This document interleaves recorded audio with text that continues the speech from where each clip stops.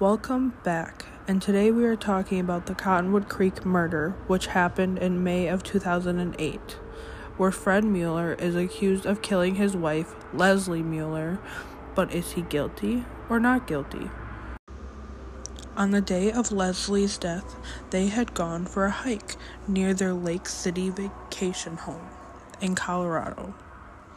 Prior to this hike, they asked their son to go with them, which to me shows Fred had no intention of killing his wife. Their son didn't want to go, so it just ended up being Fred and Leslie and their dog. They hiked this beautiful hike and took beautiful pictures, but it ended in major tragedy of her drowning.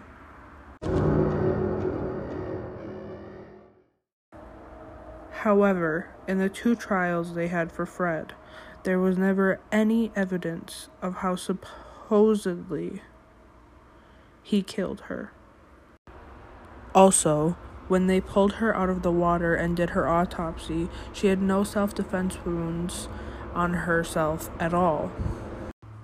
Anyways, even though his story doesn't completely make sense, that is understandable, given the fact that he is not guilty, because when the human brain is in shock and has no time to grieve, it just gets confused and forgets about a lot of things that happened in the event.